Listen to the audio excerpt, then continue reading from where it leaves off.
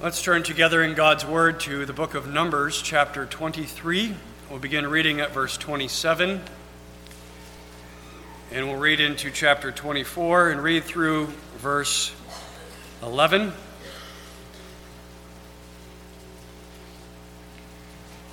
Our text will be verses 5 through 9. Children, remember the story of Balak and Balaam. The Israelites are on the Exodus traveling to the land of Canaan. They're getting close to the point where they will enter the land of Canaan. They've been destroying all the enemies that are in their path, and Balak, the king of Moab, sees trouble for him in Moab and thinks, I have to do something to try to stop these Israelites or they're going to overrun me too. And so he thinks to hire Balaam to get God to curse his people, and there to create a wedge between God and his people so that he can defeat Israel, he thinks. Remember that Balaam tried 3 times to get God to curse his people. Our text tonight will be the third of those attempts. Numbers 23, beginning at verse 27. And Balak said unto Balaam, Come, I pray thee, I will bring thee unto another place. Peradventure it will please God that thou mayest curse me them from thence. And Balak brought Balaam unto the top of Peor, that looketh toward Jeshimon. And Balaam said unto Balak, Build me here 7 altars, and prepare me here 7 bullocks and 7 rams. And Balak did as Balaam had said, and offered a bullock and a ram on every altar. And when Balaam saw that it pleased the Lord to bless Israel, he went not as at other times to seek for enchantments, but he set his face toward the wilderness. And Balaam lifted up his eyes, and he saw Israel abiding in his tents according to their tribes, and the Spirit of God came upon him.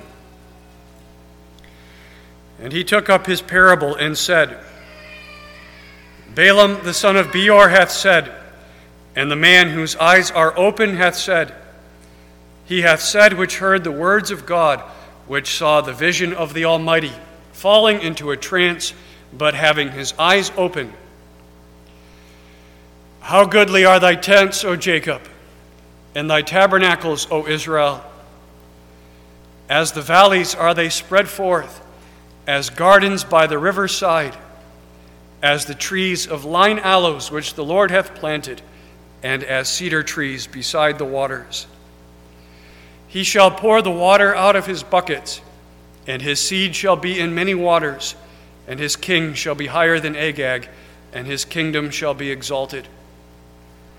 God brought him forth out of Egypt. He hath as it were the strength of an unicorn. He shall eat up the nations his enemies, and shall break their bones and pierce them through with his arrows. He couched, he lay down as a lion and as a great lion. Who shall stir him up? Blessed is he that blesseth thee, and cursed is he that curseth thee. And Balak's anger was kindled against Balaam, and he smote his hands together.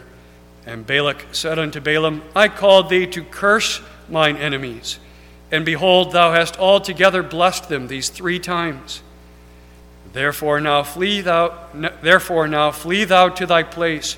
I thought to promote thee unto great honor, but lo, the Lord hath kept thee back from honor. And Balaam said unto Balak, Spake I not also to thy messengers which thou sentest unto me, saying, If Balak would give me his house full of silver and gold, I cannot go beyond the commandment of the Lord to do either good or bad of mine own hand, but what the Lord saith, that will I speak. To that point we read the inspired word of Jehovah God. The text tonight is verses 5 through 9. How goodly are thy tents, O Jacob, and thy tabernacles, O Israel. As the valleys are they spread forth, as gardens by the riverside, as trees of line aloes which the Lord hath planted, and as cedars beside the waters. He shall pour the water out of his buckets, and his seed shall be in many waters, and his king shall be higher than Agag, and his kingdom shall be exalted. God brought him forth out of Egypt. He hath as it were the strength of an unicorn. He shall eat up the nations his enemies, and shall break their bones and pierce them through with his arrows. He couched, he lay down as a lion and as a great lion. Who shall stir him up? Blessed is he that blesseth thee, and cursed is he that curseth thee.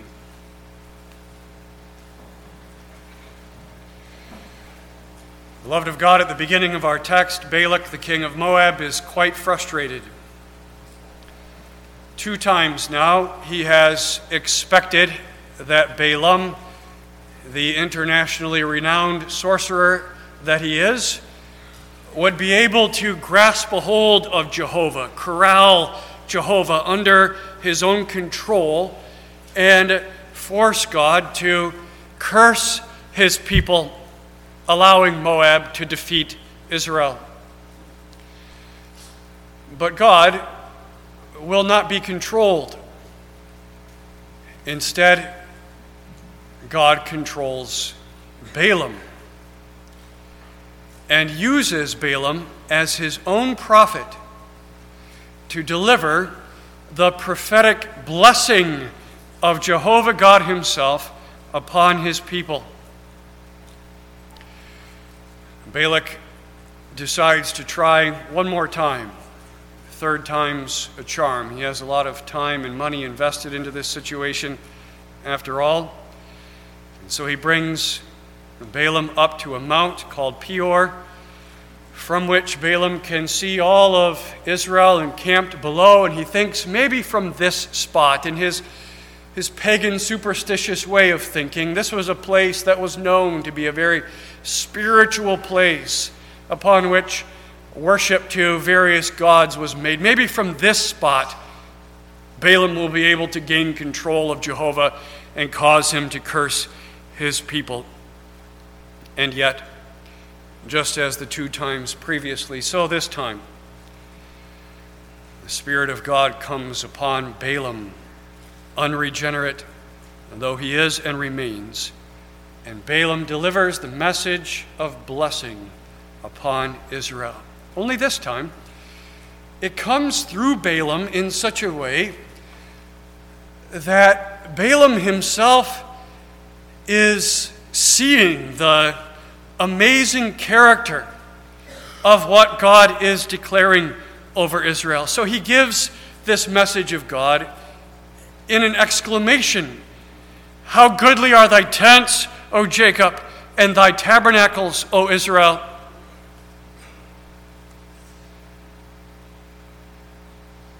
God's message to his people.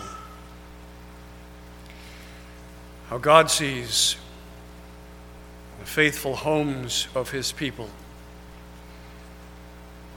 And a message that I pray is an encouragement to faithful homes in the church here tonight as we take up this text under the theme, goodly tents. Goodly tents. We'll notice first the meaning of that, second, the reason for it, and third, the result of goodly tents in the church.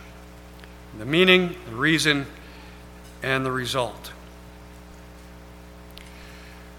Just like in the previous 2 times, God gives Balaam not merely to see the Israel that was down below there with his physical eye, but to see the people of God as they are ideally, truly, the Israel of God. To see spiritual things for a moment.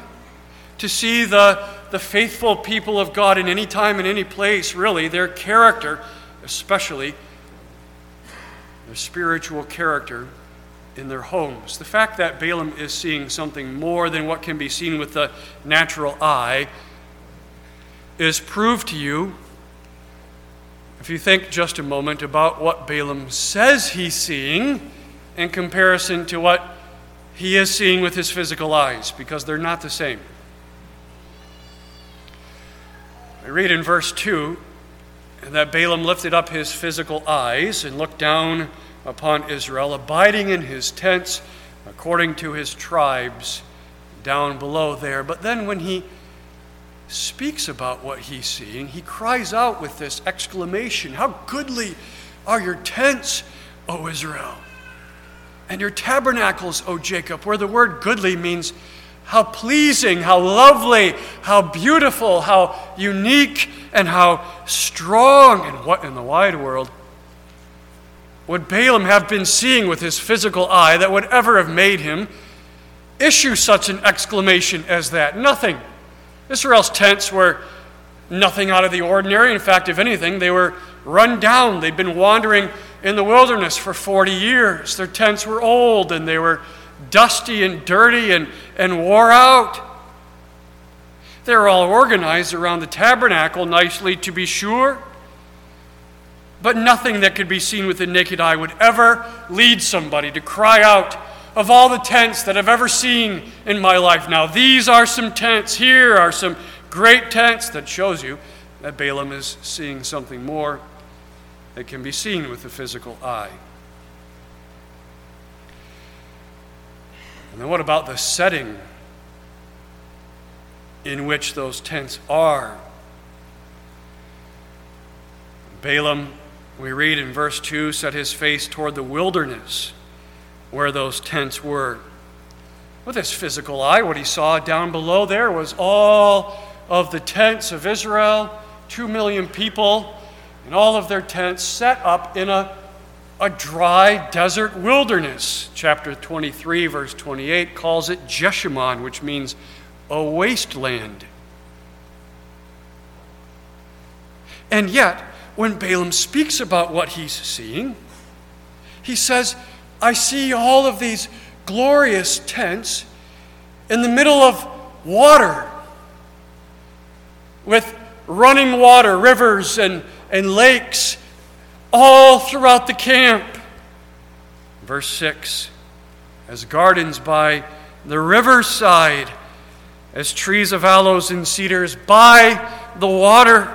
He cries out that he's seeing a valley full of water in which all these tents are to be found. The only explanation is what we read in verse 2, that the Spirit came upon him, so that verse 4, in a trance, he sees Israel, the church, as she is ideally, spiritually, faithfully. He has his eyes opened, as he himself says, Balaam, the son of Beor, the man whose eyes are open, hath said. Well, what does he see exactly? What is all of this? The main thing that he is seeing with this spiritual eye momentarily is the pleasantness, the loveliness, the uniqueness, and the beauty to God himself of faithful covenant homes in Israel. How goodly are your tents, O Israel, where the tents stand for the home and the home life that is within that tent. He describes that with 4 images in verse 6. Notice that the word as is used 4 times in verse 6. These tents are as this, as this, as this, as this. First, these tents are as valleys spread forth. The tents or the homes and the home life is as valleys spread forth. And that's not talking now about the setting in which the tents are in, but the tents themselves as valleys spread forth. What's a valley known for? It's known for its growth, its lushness in comparison to the barren hillsides that are around the valley. Second, these tents or homes are as gardens. Verse 6, lush gardens full of pleasing flowers and green grass, well watered. Third, these tents or homes are as trees of line aloes. In verse 6, a line aloe is a specific kind of tree that gives off a very sweet smelling fragrance that's pleasing. And then fourth, these tents are as cedar trees, great, strong, mighty trees that are growing up. This, if you take it all together, is a description of the spiritual strength, vitality, fruitfulness, loveliness of the covenantal home.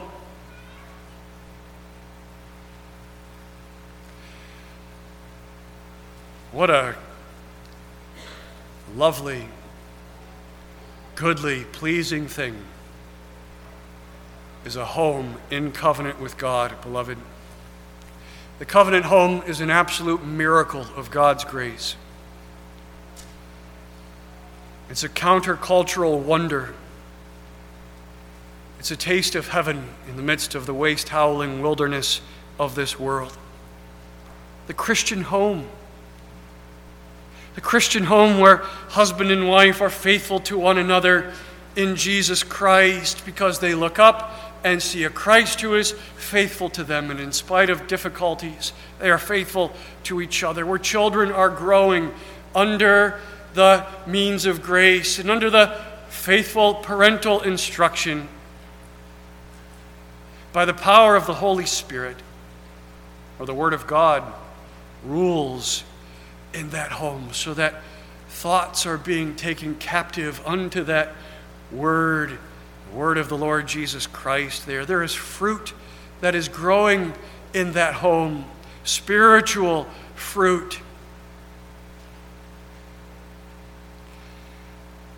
The fruit of sorrow for sin, repentance over sin, seeing the sinfulness of sin, what sin really is, that it's to him, before him, an offense to him, an affront to him, this God who has loved me and given himself unto me. Those fruits growing in children who don't have that naturally within themselves, but starting to understand what sin really is. Children that are learning not to suck everything around them into themselves only, but to give out of themselves unto one another and others. Covenant home where there's a bond of true love in God's grace. Faithfulness. Or as the sweet smelling fragrance of family worship is rising up to Jehovah God in the singing of the songs of Zion. Psalm 118, verse 15, the voice of rejoicing and salvation is in the tabernacles of the righteous.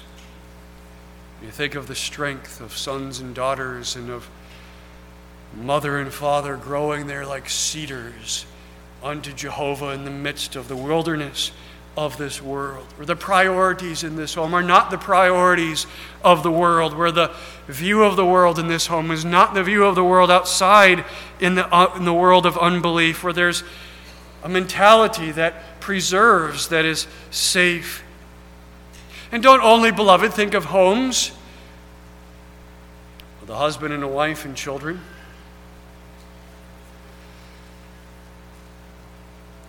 Unmarried, single members' homes is still a covenant home. It falls under this, the beauty of a covenant home. Think about what happens in the home of a single person in the midst of this world. You hardly even want to mention the kinds of things that happens there. But in the home of a faithful single person, consecration to Jehovah God, prayer rising up to the Lord Jesus Christ, a home of difficulty, even struggle in a marriage, but where there's faithfulness to the Lord and to each other in spite of difficulty.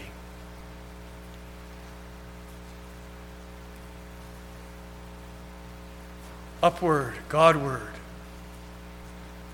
worship, humility, getting on one's knees and confessing, God be merciful to me, the sinner, not her, not him, me, the sinner.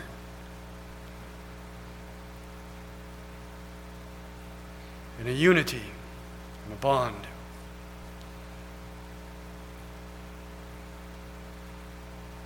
This is a shocking contrast to anything that Balaam has ever seen before in his entire life. He's never seen anything like this.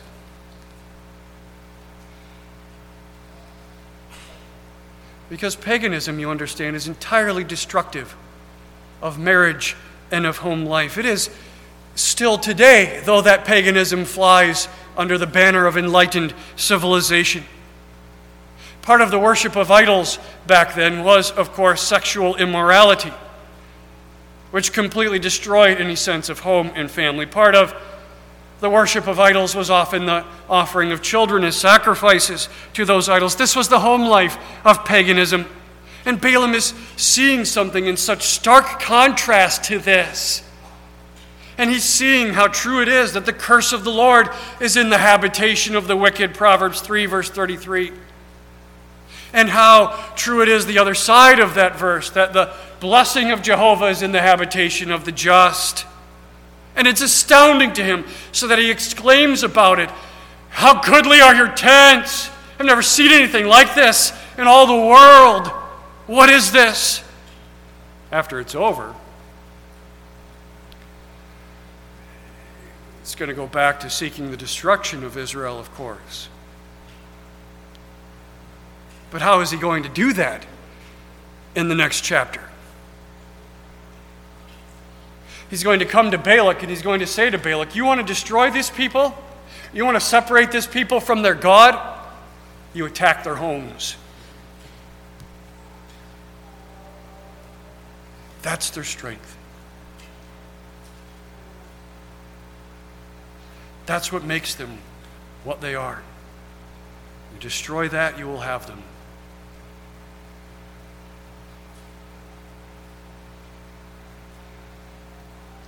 But for a moment here, he sees as God sees, and he speaks as God speaks. Goodly, pleasant, lovely are your tents, O Israel. Tents, plural. Tabernacles, plural. Gardens, plural. Cedars, line aloes.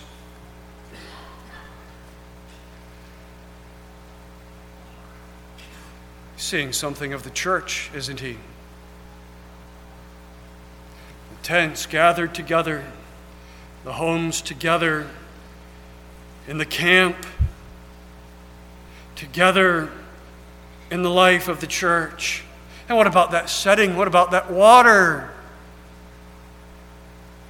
Water is flowing right there in the camp.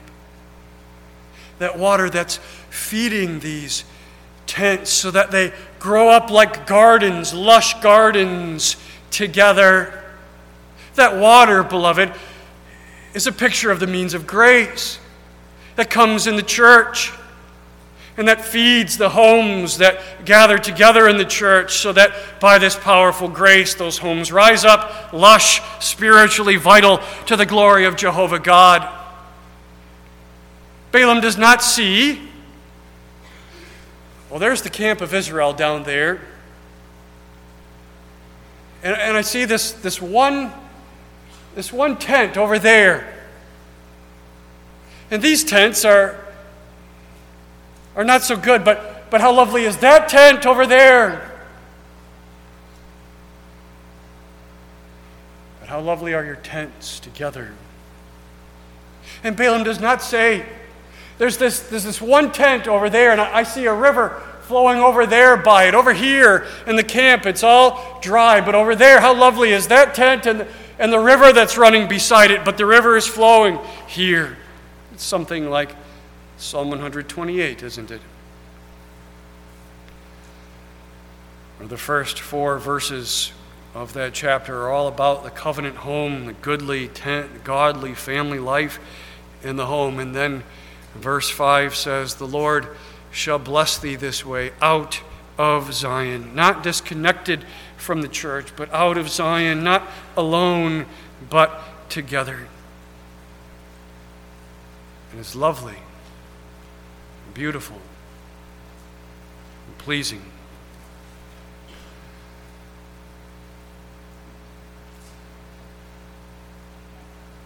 You have an eye for beauty?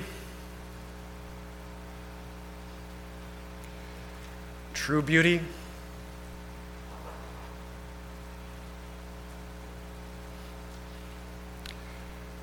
Photographer's eye for beauty? Can you see this beauty?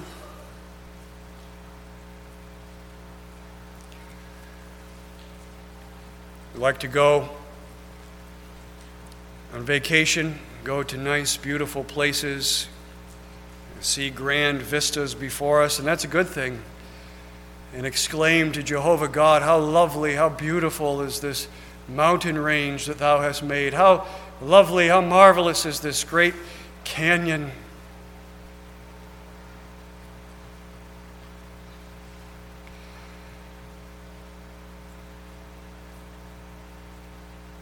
There are very few more beautiful things that God has made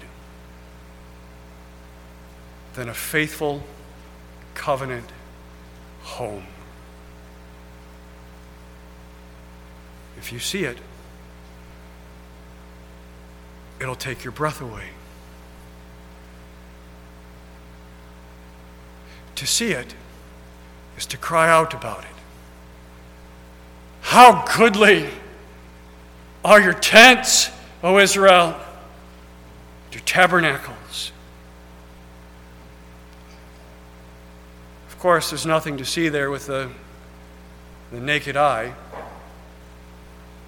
Just like there was nothing really to see with respect to Israel's tents outwardly. There's nothing really to see with respect to the homes of God's faithful people. The houses, from an outward physical point of view, you can't drive by and say, well, there's a covenant home because I see the shutters are nicely painted or whatever else you might be. With the eye of faith, this is marvelous. Is there anything like this in all the world? How pleasant, how beautiful. Think about it. Think about it in contrast to the homes of those who are outside of Jesus Christ, where husband and wife use each other merely for their own personal gain. And if you aren't entirely unto me, then I've had it with you. And maybe are on second or third or fourth husband or wife. Or increasingly, and the younger generations aren't even slapping the facade of marriage over it anymore, just going into whatever kind of relationship it is, just saying, we're just going to use each other for a while and we get tired of it, move on, because I'm in this for me. In a recent article in Time magazine, we're told that the younger generation, millennial generation, isn't even getting married anymore. And the reason, according to the article, is this. Quote, because marriage as an institution itself is becoming less highly regarded. In fact, many term marriage as an institution barbaric, end quote. The sexual revolution of the 60s and 70s has come entirely home into this culture, where home and family life is utterly, utterly destroyed. At the paganism of this age. And the children, beloved, think about the children still being offered as a burnt sacrifice to the idols of the day, the idol of self, the idol of me. I will do what I want, even if the child suffers for it. And think about Jehovah God as he looks down from above and scans his eyes across all of the tents, all of the homes over all the world, and he sets his eyes upon faithful covenant homes. And it's pleasing to him. And it's lovely to him. And it's a contrast to him because the antithesis is so sharp and so clear nowhere else than here in home and family life.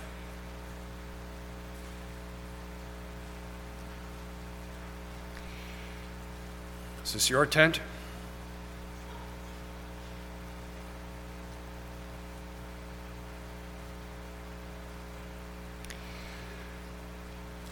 Well, there's sin to be sure, There's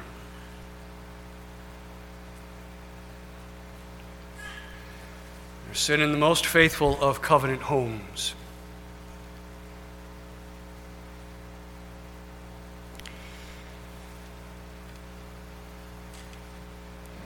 But he sees. He sees his own work there. It's pleasing to him.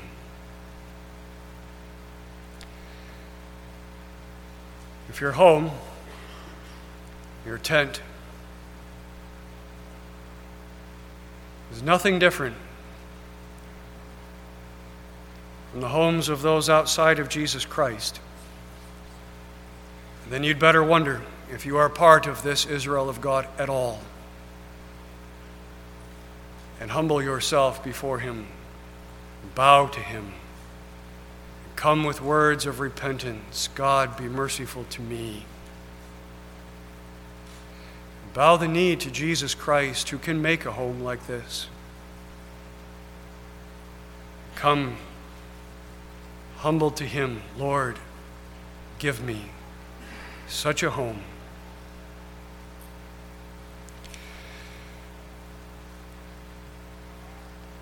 But even in the homes of God's people, beloved,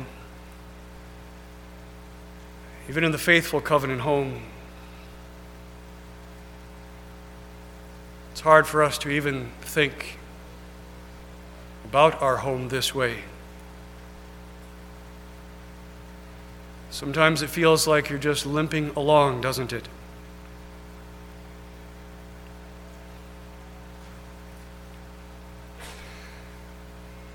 There's things with the kids. I see sins and patterns of sins in their lives, and you pray and you pray and you discipline, and it doesn't seem to change this in them, and the worries and the fears, and mom spends herself perhaps and wonders, is any of this doing any good? And dad is tired, and he seeks to labor faithfully, and the more faithfully he labors, he wonders, is anything happening here? And sometimes you feel like you're just crawling, limping one day after another. Is anything being accomplished here? And yet he sees. He sees his own image in that home. He sees Father reflecting the fatherhood of God there in that home. He sees children reflecting something of the sonship of the Son. He sees Mother reflecting something of the bonding and nurturing nature of the Holy Spirit. Do you understand how unmistakably different, how entirely antithetical is a faithful covenant home from the homes of this world? He sees, Dad, your leading of your home in godliness. You're seeking to establish the rule of the Word, King Jesus' own rule in this home. He sees your prayers and your care for your home. He sees, Mom, your tireless labor, nurture and love, and what you've given up to give your life over to your home. He hears your prayers at night for your children and family. He sees children, and he hears your prayers rising up from you at night. And even if sometimes after you get finished praying, you see a little smirk on your parents' face because your prayer was very cute, they know how serious that is, that prayer too. And your Heavenly Father does too, and receives it as the prayer of one of his little children to him, and it's pleasing to him, it's lovely to him, it's beautiful to him. He sees. Singles, your home, if it's a faithful home, different from the homes of the unmarried in this world. The priorities that are there, the way you spend your time, the way you use the things that are given to you in that home, it's lovely, pleasing in his sight. And who are these people who are in these homes, nothing in themselves, depraved in themselves. Yet God has built a faithful home. This most lovely and pleasing of things, a taste of heaven in the midst of this world there. In the midst of this wilderness where no water is, He's gathered homes together and made them this. It's astounding. How could there even be something like this in the midst of this waste-howling wilderness?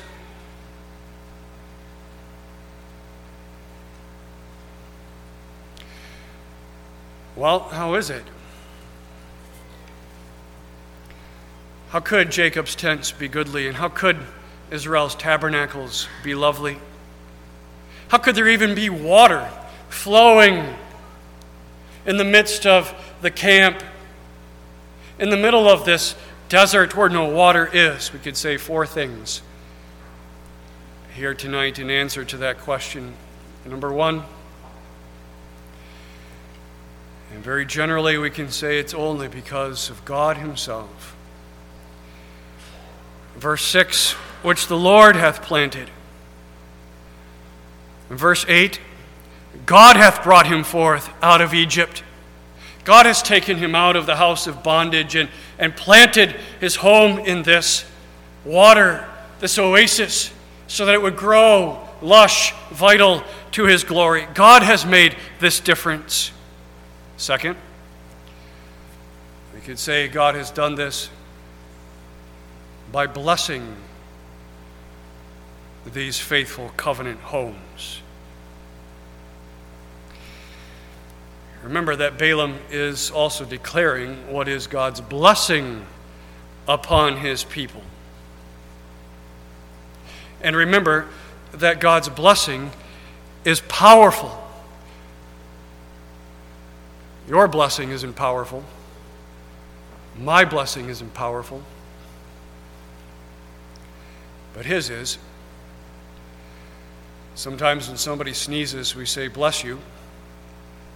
And there's nothing wrong with that. That's a very kind, fine thing to say and polite. But nobody's under the impression, are they, that when they say that, they're actually producing a blessing upon that person, that whatever they're saying is actually accomplishing blessing in that person's life. But that's precisely what happens when God declares His blessings over His people. When He says, "Bless you, you are blessed." For His blessing is a power. When He says, "Homes, rise up in the midst of this world, lush, spiritual, with vitality and spirituality for my glory," then they rise up in the midst of this world. When God says, "Waters of grace flow to feed those homes in the midst of the camp as they are gathered together," then those waters flow. His blessing. Third, we can say that these blessings flow to God's people with whom He has established His covenant. They are covenant blessings. And since the lines of election and reprobation run through that covenant too, there is a discriminating aspect to the blessing. Well, notice that in verse 9, Balaam, totally unbeknownst to himself, repeats one of the blessings of the covenant over Israel, a promise, blessing that was given in Genesis chapter 12. "Blessed is he that blesseth thee, and cursed is he that curseth thee." That's Genesis 12, verse 3. Balaam has absolutely no idea that that's Genesis 12, verse 3, but that's what it is. He's declaring God's covenant blessings upon this people, that bond that He establishes in His sovereign mercy with His people, in which He gives glorious promises, promises that are powerful to accomplish what they promise, some of which have to do with home and family life. "Will be a God to you and to your seed after you," and accomplishes that. And then fourth, we can say that all of these blessings flow forth from God's covenant, that are powerful, earned by the King who is coming out of this Israel. A king who is higher than Agag. In verse 7, Balaam begins to prophesy about the future. In the first part of his prophecy, he's declaring over these people what is in real time. And then in verse 7, when he gives the reason for why this is, he starts to put everything in the future tense verbally. This is what's coming, and this is why this is, because this is what's coming. Verse 7, in the future Israel will have a king, and his king shall be higher than Agag, and his kingdom shall be exalted. What a prophecy to declare over this nomadic bunch of ex-slaves wandering in the wilderness who've never had a king before. A king higher than Agag himself. Agag was king of the Amalekites. Remember the Amalekites? They attacked the Israelites on the way to the land of Canaan after they got water from the rock. The Amalekites represent all the spiritual forces that are against the people of God in the midst of this world, seeking their destruction. And Agag, as the king of those forces, is something of a picture of the Antichrist who is coming. But out of Israel will come a king, greater, higher than Agag. Who's higher than Agag? Israel knows of no higher king. To be higher than Agag, you have to be God yourself, and that's it. God will come. And he will be born in the midst of Israel. And he will rise up in the midst of Israel as their king, a king like no other king. And he will mount a cross for a throne, and he will have a crown of thorns for the crown upon his head, and he will give himself a sacrifice for sin. A king who takes the sins of his people upon himself, even their sins in home life, and bears them away upon his cross. A king who rises from the dead, victorious, conqueror over sin, death, the grave, and hell. Who ascends to the right hand of God, and from that position pours out all of the blessings of the covenant upon his people.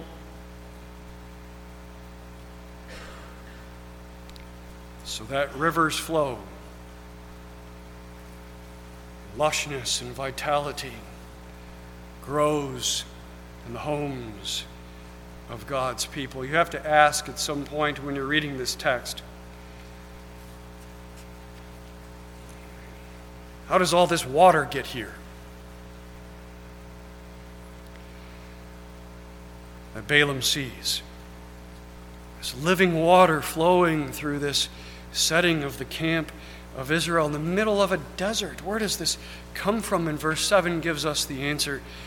The king shall pour the water out of his buckets, and his seed shall be in many waters. The image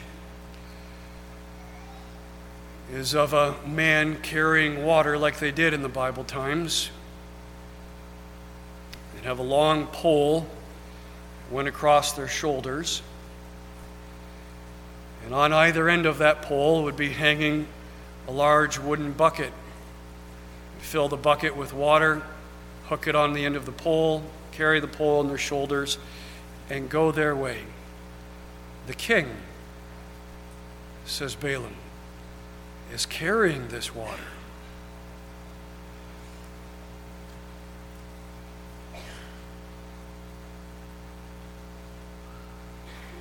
And then he takes his two mighty hands and places them under, one under each bucket. And he flips them over so that the water flows out of those buckets into the camp. He overturns his buckets so that his seed shall be in many waters. Isn't that what happens every Lord's Day here? in this camp?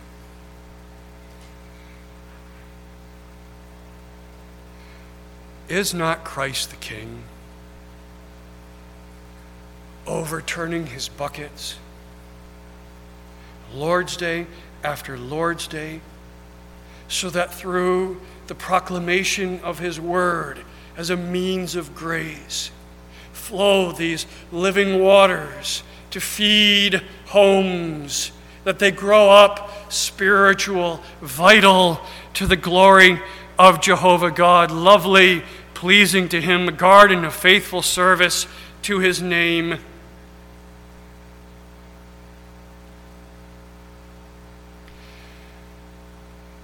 All this ought to encourage us, beloved.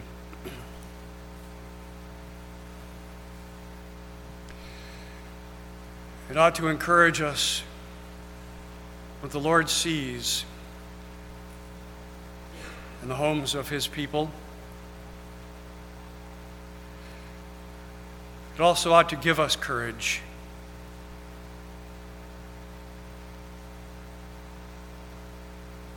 So that even right now, as Christ the King overturns his buckets, and in this service, this water flows into the middle of the camp, the response is this: this is what I want in my home. This is what I want God to see when he looks down from above and scans the homes. I want him to see lushness and vitality and growth for his glory. And what do I need to repent of, therefore? And what needs to be different? And what do I need to put away? And no, I don't care what everybody else does in their home, not in this home, because it would mar the loveliness, the beauty, and the pleasantness, and the fragrance rising up to Jehovah God.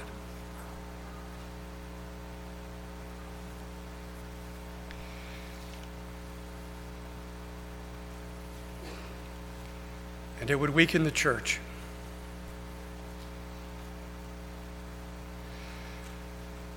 The result of this grace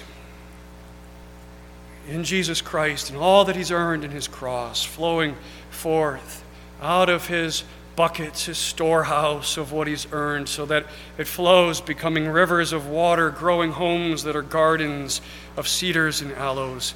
The result is that the church herself rises in spiritual strength in the midst of this world. Verse 7, his kingdom shall be exalted. Verses 8 and 9, he, Israel, hath as it were the strength of a unicorn or a wild ox. He shall eat up the nations, his enemies, and shall break their bones and pierce them through with arrows. He couched, he lay down as a lion, and as a great lion. Who shall stir him up? Who even dares to attack him and stir him up? It's not only the case, beloved, that the setting of the church in which the homes dwell, this water-filled oasis, serves to strengthen the homes. It's also the case that the homes strengthened come together and become the strength of the church, so that she resists temptation. The devil flees from her as he is resisted. It's a symbiotic relationship, you see. The church is used to strengthen the homes, and the homes, in turn, strengthen the church. Israel is like this in the midst of this world. Never perfectly. With so much to mar it, to be sure. So much sin and weakness and trouble.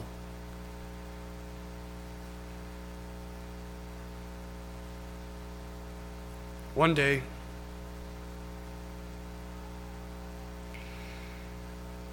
one lush garden,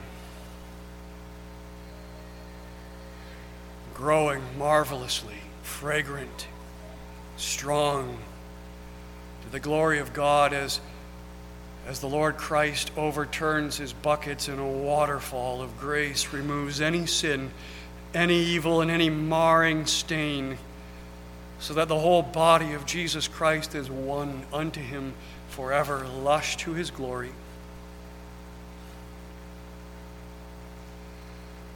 But in part now, and on the way there now, always in part, to be sure.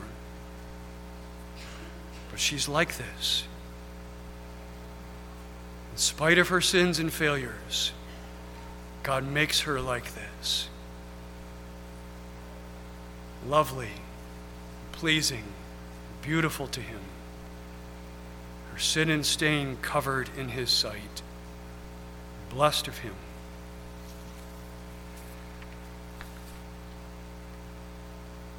God give you grace,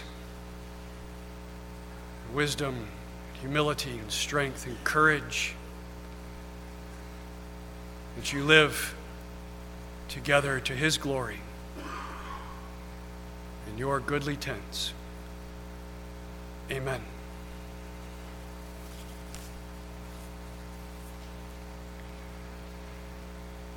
Father in heaven, bless thy word to our hearing, strengthen our faith, and strengthen our homes, Father, for thy own glory and for our good.